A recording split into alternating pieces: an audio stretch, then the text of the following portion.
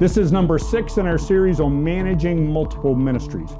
This is a key aspect when you're in a ministry of any kind, because as we've said before, every minister manages multiple ministries.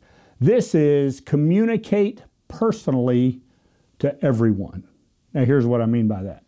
When you go, especially when you're new, whatever I say to anyone, I'm saying to everyone. So when you're communicating with an individual, don't think that you're just communicating with one person. When I'm talking to one person, even personally, even if it's just the two of us, I'm not just talking to that person, I'm talking to that person and everybody that person knows. Because as a leader, what you say will be repeated and reinterpreted to all the friends and the network of that particular individual.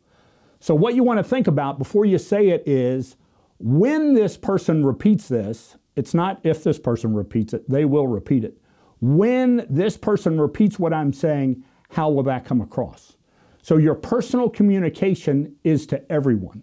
What I say to anyone, I say to everyone. And what I want the impact to be for everyone is to be positive and forward-looking. And even if I have to address a negative issue, I'm doing it in a positive way that brings encouragement to that particular individual. So be very careful not to let your anxiety take control, not to say words that can be misinterpreted negatively, that can come back and hurt the ministry and hurt your further communication.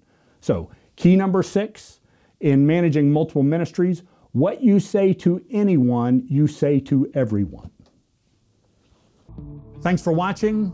Please share this with friends of yours. Follow us on social. And you might want to check out our new site, leaderincrease.com. All these videos are stored there, and all of them are to help you achieve increasing kingdom results.